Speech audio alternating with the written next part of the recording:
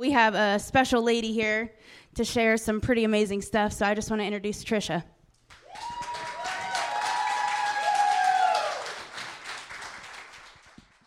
Hell lost another one. I am free. I am free. I am free. Yeah, hell lost another one. I am free. Thank you, Lord. Thank you, Lord. Thank you, Lord. Thank you, Lord. By the blood of Jesus, we are set free. I have been to AA, NA. I used to lead Celebrate Recovery about 10, 12 years ago, inpatient programs and various things. And I am here to testify that the way out, my testimony, is Jesus Christ.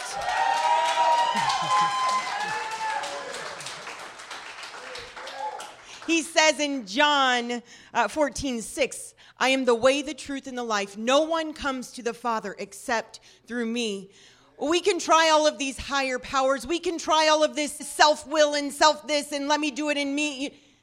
And we will only end up trusting in ourselves and broken in the same place. We might do it for a bit, but eventually we're going to run out of steam. It's clinging to him. I love this verse in the song when it said, when I gave you what I can't keep, when I give you what I can't keep to take hold of you. Guys, we can't hold on to the addictions, to the hurts, the habits, the hang-ups, whatever it may be. We cannot hold on to those things and hold on to him. When we give him those things, we can take hold of him and we can be set free. 14 years ago, I saw my very first positive pregnancy test. With 5 children currently with my husband and I, and 3 heavenly children, I've seen a lot of positive pregnancy tests. This one was a little different. You see, at that time, I was lost in drug and alcohol addiction. I was at my rock bottom. I was in prostitution. I had sold myself to that man. Or shall I say, he knew how to manipulate the situation to get me to consent. Had I not consented, he would have taken what he wanted.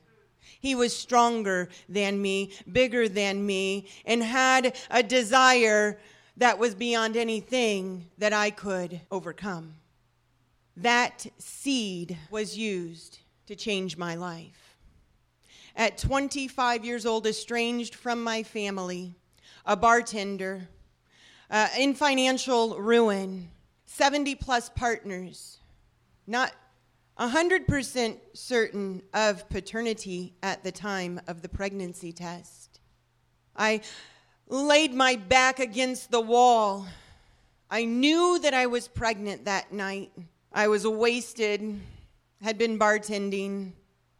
The next morning, I woke up, rolled over, smoked the weed pipe. That was my drug of choice. Weed, alcohol. There was cocaine, there was crack, there was ecstasy, there were pills, there were all of these things, but I had to have weed and alcohol every day to function. And some people might say, oh, well, that's not very hard. It doesn't matter what it is. If we cannot cope without it, it is an addiction.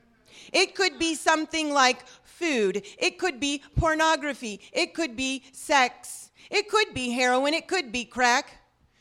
It could be any of these things. If we are using something to numb in an attempt to escape reality, we are in a place where we cannot get out on our own. In Psalm 40:12, it says, there are more troubles all around me than I can count. My sins have caught up with me, and I can't see any longer. My sins are more than the hairs of my head. I have lost all hope. That's where I was 14 years ago. I had been for about 2 years. I mean, it was just like I hated the monster that I was. I hated the person that I was. In the midst of cocaine binges, I would read this Chicken Soup for the Soul Bible. I bought this Bible because I was dating a professional football player. Well, I wasn't really dating him, but I wanted to. And I thought he had told me that he had read the Bible. And I thought, oh, if I read the Bible, then maybe he'll be in a relationship with me and not just use me. So I went to Barnes & Noble and got Chicken Soup for the Soul Bible. And I started reading it in the midst of cocaine binges. I didn't know that those words on those pages were actually alive. Amen. The Holy Spirit dwells in those words. So as I read, I started in Genesis, and I would just read through it, cracked out. And I didn't even remember that I had done that until it was probably 6 months into recovery. I look over at a stoplight, and a guy holding the steering wheel, and he has tattooed on his forearm, PS6, 1-8. And I was like, that's a scripture. Now, I remembered reading the Bible. I didn't really think I really, recollected what I comprehended what I read. Well, I went back to that psalm. How much longer, O Lord, will you let me to be here? My enemies encompass me. They surround me. My couch is drowned with tears. How much longer, Lord? And I would journal. In the midst of these binges, I would write, and I would say, God, I was raised Catholic. I went to church every Sunday. My mom prayed, the recited prayers. I went to religion classes. She did the best that she could. Boy, did she pray her heart out for me. Those prayers avail. See, I've been in Catholicism, I've been in non-denominational, I've been in Messianic, I've been in the charismatic, I've been in all of these things. And there's wonderful things in all of those places. We will not discount any of them, right? Amen. It is that relationship with the Lord, a personal relationship that I have with Him, and that might look different from season to season as I grow, as I change, as I am sanctified. Listen, y'all, I don't look the same, I don't act the same that I did 14 years ago. The Lord brought this scripture to mind when I was thinking about that. When Jesus talks about the new wineskins. Are you guys familiar with that? So the verse says, and no one pours new wine into old wineskins. Otherwise the wine will burst the skins, and both the wine and the wineskins will be ruined. No, they pour new wine into new wineskins. Now, why do I bring this up? Because I'm talking about not looking like what I did 14 years ago. Now, did I have to change who I hung out with? Yeah. Did I have to change where I went every night? Yeah. Did I have to change what I ate? I did. I did. Because y'all know that that late night stuff after 2 days of not eating, all of that. Going to church, going to AA, going to NA, I was in an intensive inpatient program, and going to the pregnancy center. So let me back up to give you a bit of my journey of how I got to where I was. But I want to hone in on that point right there. Y'all, we can't get healed. We can't get delivered. We can't get helped. We can't escape the bad if we continue to immerse ourselves in the bad. Right. You keep going to the bar, or you keep going to that house, or you keep going to that girl's house, or that guy's house, or that place. Oh, I'm just going to be strong. No, leave it. Start coming to a church. Come to this group. Start going to coffee shops during the day or places during the day that look different. If you want to look different, you've got to start changing what you're doing. Look around and surround yourself with people who you want to look like and act like. When you accept Jesus into your heart, you become new wine. Don't go trying to put that new wine back at Bootleggers. I don't even know where people hang out here. I just threw that out there. Or wherever that may be, the house on the corner where it goes down. Meet me in the club is going down. Everywhere we meet, but guaranteed to go down. Right? Everywhere I went, it went down. I'm telling you what. But I had to change those things. So here I was, 25 years old, conceived a baby from a paid encounter. An African-American man, addicted. My job is a bartender. I have so much debt. I've estranged myself from my parents, my sisters, and I'm pregnant. Now, I had a friend tell me you should have an abortion. You won't have to face it. You won't have to change. I mean, really, on the outside, it looked like I was kind of living, I was out partying. I was at the club of the clubs and the bottle service and the football players and, this man and that man and running with the head honchos of the restaurant businesses and going to all these places. Yet inside, I was falling apart, decaying. I was a monster. Remember, I had been journaling for 2 years. God, I do not know who you are or where you are, but I believe you're somewhere out there, and I hate this person that I am. Help me. Set me free.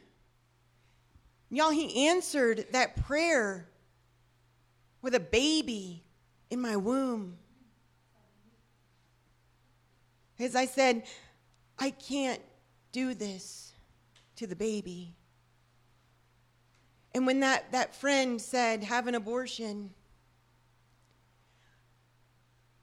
shortly after that, there was a still small voice that whispered, keep the baby and you'll be blessed. I'll change your life. So I listened to that voice, and I was like, I am getting sober. I am quitting all of this. No more drinking, no more weed. Well, how long did that last? I think I actually did it for 4 weeks. And then reality. I fought real hard. And then I ended up doing shots and smoking weed again because I could not face the reality of who I had become on my own. I needed help. So I Googled pregnancy help centers. I was in St. Louis at the time, and the Lord led me to a Christian pregnancy center called Thrive. And when I walked in those doors, hope greeted me. Faith reassured me. Love surrounded me. There was no judgment.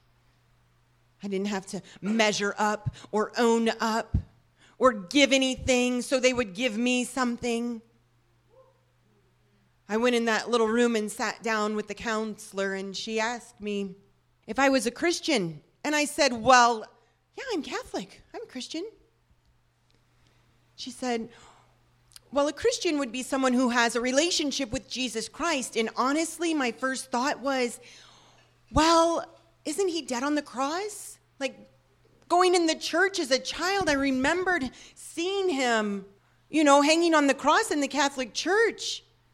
I didn't know what it meant to have a relationship with Jesus Christ. I did those motions growing up, but I didn't do this motion. I didn't do the communication. I didn't read the word. I didn't seek him in prayer. So she said, Tricia, a relationship with Jesus Christ is you committing your life to him, giving your life to him, giving your heart to him, seeking him first in the bathroom. Seek first the kingdom of God. Seek ye first the kingdom of God. It is seeking him first. And I thought, well, that's one relationship I've never tried. Guess it'll be worth a shot. Done everything else. Every man, every woman, every combination of man, woman there is, I've been there, done that. I haven't tried this thing with Jesus Christ. So I left there that day, and I wanted to go back as soon as I left. I was like, oh my gosh, the hope that was there, the encouragement was there, everything that surrounded me, I've got to go back there. So I continued to go. My caseworker said, I think you might have there might be an addiction problem. I was like, I'm fine. I've got this. Well, she continued to encourage that, and I entered into an intensive outpatient program at Queen of Peace. I moved in with my younger sister, stopped living on my own, so I had safe housing. And then with Thrive, I worked a very intense program there. So I was going somewhere 4 to 5 days a week, well, maybe even up to 6 because I was doing AA as well. I was doing Queen of Peace, and I was doing Thrive and meeting with my sponsor. Y'all, I wanted free. I wanted free, and I wanted to work, and I was willing to do whatever it took. So when I would go to my meetings, whether it was with my counselor at Queen of Peace or my caseworker at Thrive, like stuff would just come out. I mean, what does the word say? If we confess our sins, He is faithful and just to forgive us our sins and cleanse us of all unrighteousness. So we confess. Yes, we confess to God, but it also says confess your sins to each other and pray for each other so that you may be healed. Are any of you sick? You should call for the elders of the church to come and pray over you. Addiction is sickness. I'm just going to say it. We're sick. We're not well. We're at dis-ease. We're not at ease. Confess your sins to each other and pray for each other so that you may be healed. Confession. Confession, confession, confession. So for me, it started with the outermost things. The relationships, the drugs, the alcohol, the behaviors. Every time I would go in, it would be something else coming out, coming off, coming off, coming off. It's like that onion, right? You're peeling those layers away. Now think about that outer shell. That's the most difficult one to get out. Get off that crackly one. It's hard and it kind of crumbles and you have to pick it and you just want to slice the thing in half and just peel it off and get it off real quick. But then you lose like another layer and it just like always messes it up. So it's a little bit more tedious and a lot more work, and you have to have dedication to keep going at it. But you remove those layers, you keep going. And if you would just keep taking those layers of that onion off, what you're going to get to in the center is that very delicate piece that looks, I don't know if it's a seed, but it's like the innermost part. And we get to that root. And we keep going, we keep confessing, and we forgive. We forgive others. We forgive ourselves. We extend forgiveness. I was writing letters after about a year and a half of going through the programs. I knew that I needed to, or my caseworker encouraged me to enter into an intense program for this to target the sexual abuse. So I went through this book called On the Threshold of Hope. With a counselor in a safe environment and relived those encounters, sharing them, speaking them, forgiving them, writing letters to the men who hurt me, reading them to my parents when not many of them could I go to. There were a few that I would email. But I shared everything with my parents. My parents know the fullness of this testimony. They know that I was at the strip clubs. They know what I did in college. In those dorms. They know they didn't know when I was living it what I was living. But I knew that old was gone, the new had come, and I was not going back there, so I'm going to proclaim this. And you know how that thing starts falling away as we confess it, we speak it. I can shout this testimony from the rooftops. I was a harlot, now I'm a conquering queen running a full house.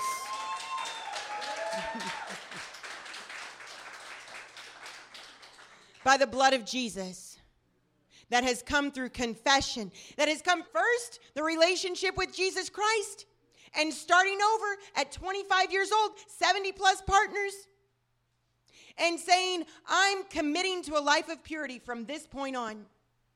Purity in body and purity in spirit. I'm with you, Jesus. Lord, you're my Father. Like, we're doing this thing. We're going. Starting over, recommitting going, repent, repent. We turn from that lifestyle and we turn to him. Through all of the inpatient, the outpatient, the counseling, the therapies, I was like, I am never getting married. Y'all, never. I'll be mom and I'll be dad. God, we got this. Well, as I was going through all of the counseling, forgiving, confessing, moving in that process of sanctification from glory to glory, being changed, being made new, my heart began to heal and I began to trust again, and I began to see husbands and wives at my church, and I'm like, wow, like that man is like really a man, and like he treats her like that, like there, like to see that. So I started to see that in a different way. And the Lord, Holy Spirit said, pray for your husband. And I said, you got the wrong person. I said, I'm not getting married. Well, it kept coming up and it kept coming up. And finally I said, okay, Lord, if I'm getting married, if this is you, you have to orchestrate it. I want nothing to do with finding this man. You know where he is. You know where I am. You know this one who will see my story as beautiful, as redeemed, as restoration. You know the one who can take this child who's never known a father, and love him as his own and be daddy to him and husband to me. So I started praying that. I didn't realize I was praying for an arranged marriage. Orchestrated by the hand of God, arranged marriage. Yes, I was. I was. My son also began asking, where's my daddy? And I said, and he's 2 years old. He's never known a daddy. He's seen his cousins. And I said, God knows. And when your daddy's ready and when we're ready, he's going to cross our paths. He said, okay. And he started praying for his daddy. God, bring me my daddy. You know where my daddy is. I got my daddy. I mean, at lunch and at breakfast and at bedtime, he's praying for his daddy. Well, God answered that prayer in a most miraculous way. At an event in St. Louis, Aaron's parents were there, and I was there. Aaron was not there. And when they saw me, his mom heard, pray for Aaron's wife.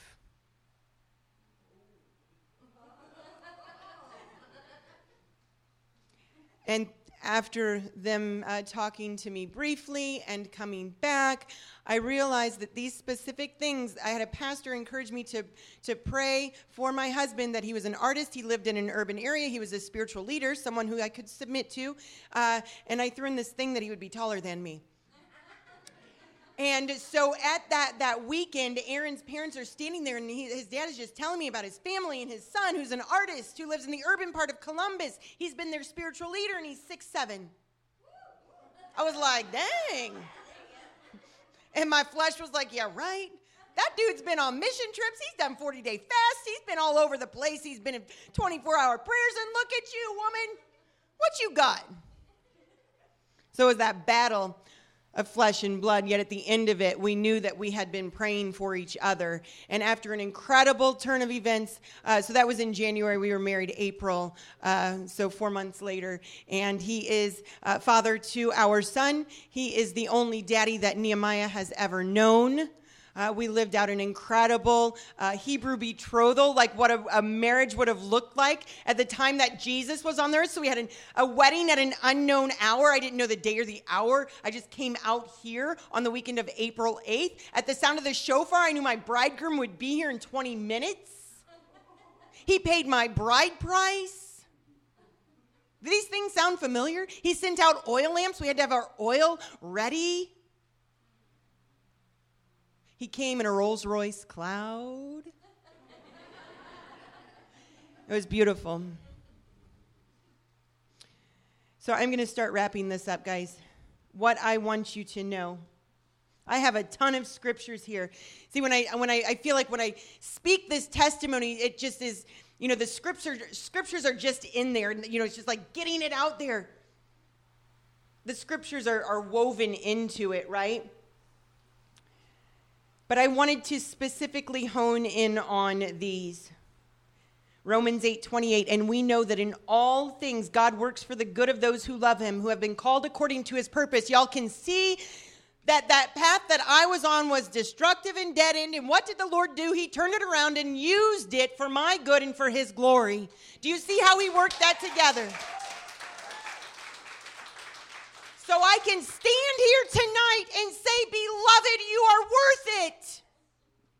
And you can do this. You can overcome this. You can conquer this. You can slay this thing. You can come out from under it and tread on that thing.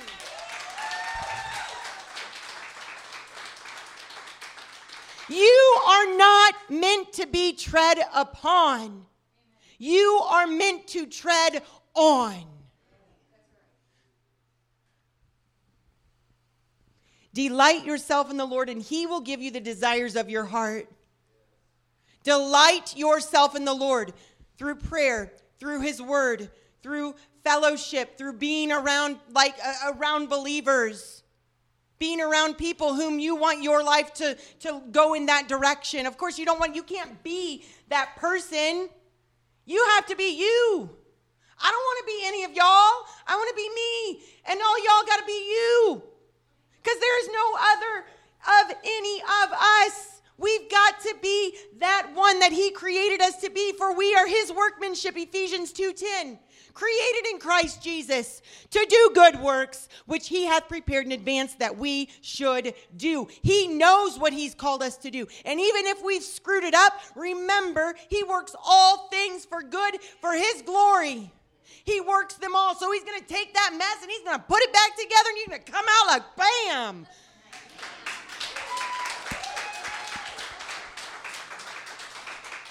And I love, love, love Psalm 139. Of course, it talks about being fearfully and wonderfully made. Thank you for making me so wonderfully complex. I love the New Living Translation.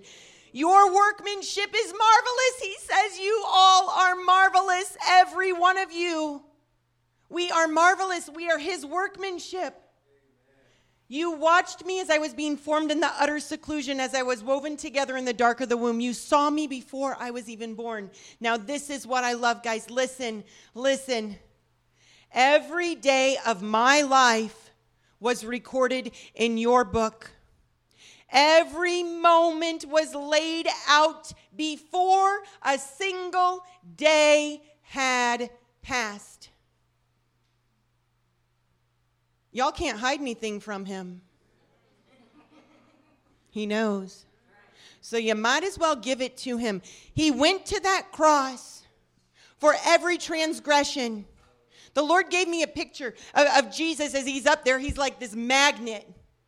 He's like this magnet. He's like, I laid down my life. While they were yet sinners, I laid my life down for them. Everything that they have done, all of those transgressions, all of those sins, they're rightfully mine. I paid for them, but they've got to let them go. I'm up here as this magnet, and I just want them to come to me, but they're not letting go. So how do we let go?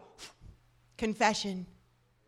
If you confess your sins, he is faithful and just to cleanse us, to purify us from all unrighteousness. Confess your sins to each other so that you may be healed. Jeremiah 29:11, for I know the plans I have for you, declares the Lord, plans to prosper you and not to harm you, plans to give you hope and a future. And trust in the Lord, Proverbs 3:5-6. Trust in the Lord with all your heart, lean not on your own understanding. In all your ways submit to him. Seek first the kingdom of God, as in the bathroom in there. In all your ways, submit to him, and he will make your path straight. And even if you mess up, get back up. Doesn't mean you have to stay down. The enemy will tell you otherwise. There's an enemy of your soul. You learn to hear the voice of God, and you learn what the voice of the enemy sounds like, looks like, and you say, no, not today, Satan. Get behind me. Hell lost another one. And hell lost how many? I don't know how many of y'all are here tonight.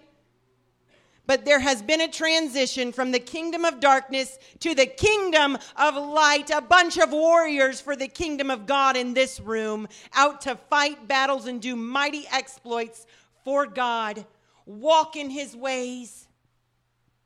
That life is nothing but a dead end. His life is forever. His ways are forever. His kingdom is forever. I bless you all. The Lord bless you and keep you, make his face shine upon you, be gracious unto you, grant you favor, and give you shalom, peace that transcends all understanding.